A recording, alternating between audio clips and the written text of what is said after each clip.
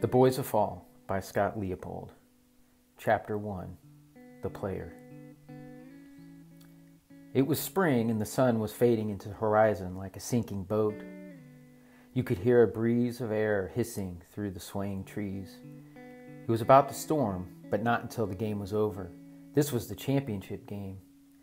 The stands were filled with enthusiastic parents, grandparents, and children too young to even play baseball. "Come on, you got this!" and "Strike 'em out!" echoed across the field. The players were chanting, "Hey, batter, batter, batter, hey, batter, batter, batter." "Come on, Giacomo, you got this!" yelled the coach from the dugout. On the dirt mound in front of the batter stood a slender child with long blonde curls flowing beneath his cap like tentacles of an octopus. Sweat dripped from his forehead. Above him were a patch of clouds so dark they were black. Taking off his hat, he removed the sweat with his sleeve. The catcher flashed number 1 between his legs. The young pitcher shook his head. It was not time to throw the fastball. The catcher then flashed 3 fingers. He didn't want to throw the slider either. The catcher then dropped 2 fingers. This pleased Giacomo, who nodded in agreement. He was now ready to pitch. Looking around, he acknowledged the bases were loaded. "If the ball is hit to me, I can throw it to any base. 1 out is all I need to win the game. It's a full count. All I need is 1 more strike to end this game. 1 strike," he thought to himself. This wasn't the first time Giacomo had been in this position, but it never got easier. "You better not lose this game," Giacomo's father yelled from the fence. The thought of losing made Giacomo tremble in places he didn't even know existed. His pulse began to race. He could feel the anxiety building within him. He wanted to throw up. He could hear the words his father was going to use if he failed. "You're a loser, and I'm ashamed of you," scribbled themselves repeatedly in Giacomo's mind, like a schoolboy writing out his punishment on the chalkboard. Taking a deep breath, he looked up at the sky and noticed the black clouds that wanted to thunder. "Please, God, make it storm," a little voice said in his head. Giacomo waited a moment, but the storm he prayed so hard for never came. He had no choice but to pitch the ball. As he dropped his head to acknowledge the catcher, it happened. It's called the moment of impact, and it always happens right at this moment. The world goes silent. All Giacomo could see was the catcher and the batter.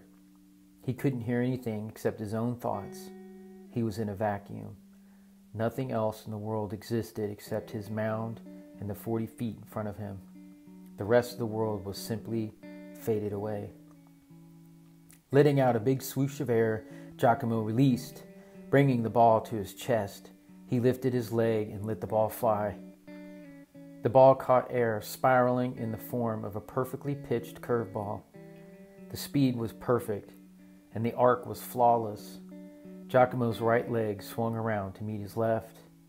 "Ping!" was the sound the bat made when it connected with the ball. It was so loud it made Giacomo's ears ring. The ball screamed like a baby as it sliced through the wind. The left fielder, Giacomo's last hope to win the game, ran back to catch it, but eventually he ran out of field. Giacomo watched in disbelief as the ball went over the chain-link fence. The runners rounded the bases and dogpiled at home plate with the rest of their team. The game was over.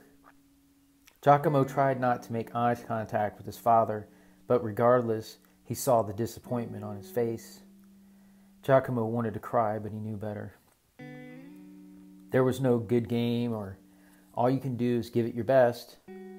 The disappointed man simply turned his back and walked to the car without his son. In the car, Connor drove for miles in silence as Giacomo waited to be scolded. His stomach felt like it was filled with 1,000 tiny needles, all poking him at once. The pain was unbearable. Giacomo looked out the window, thinking about anything that would take his mind off of throwing up. He wanted to cry so bad, but he knew his father would punish him harder if he did. Like his father, Giacomo did his crying late at night when no one could see. Crying is a sign of weakness, his father would say. Then it finally came. You need to learn how to fight. That was the most pathetic thing I've ever seen. What I saw was a loser, a fucking loser, his father starts. Connor looked back at Giacomo in the rearview mirror. Look at me, Giacomo, he yelled. Their eyes connected in the mirror like opposing magnets that avoid each other. That was the performance of a loser, his father yells again. I'll do better, sir, Giacomo replies. You think you did your best out there? No, sir. You're damn right that wasn't your best. Giacomo can no longer control his urge to cry. His eyes are so full of sadness that a drop escapes them. Fighting hard to hold them back, he gasps for air. Connor hears this. Don't you fucking cry. Giacomo wiped a tear from his face. He wanted to look out the window, but he knew he had to pay attention to his father. I don't understand you, Giacomo. Don't you want to be a winner? Giacomo didn't know what to say. He did his best and still lost. You can't even answer my question, Connor started. He then pounded on the steering wheel. God damn it, he yelled. Turning his head, he looked at his son, whose tears had finally escaped him. Connor saw the truth, but he refused to believe it. Connor made his way in life by fighting to make things happen, and he was determined to make his son a player. Failure was not an option.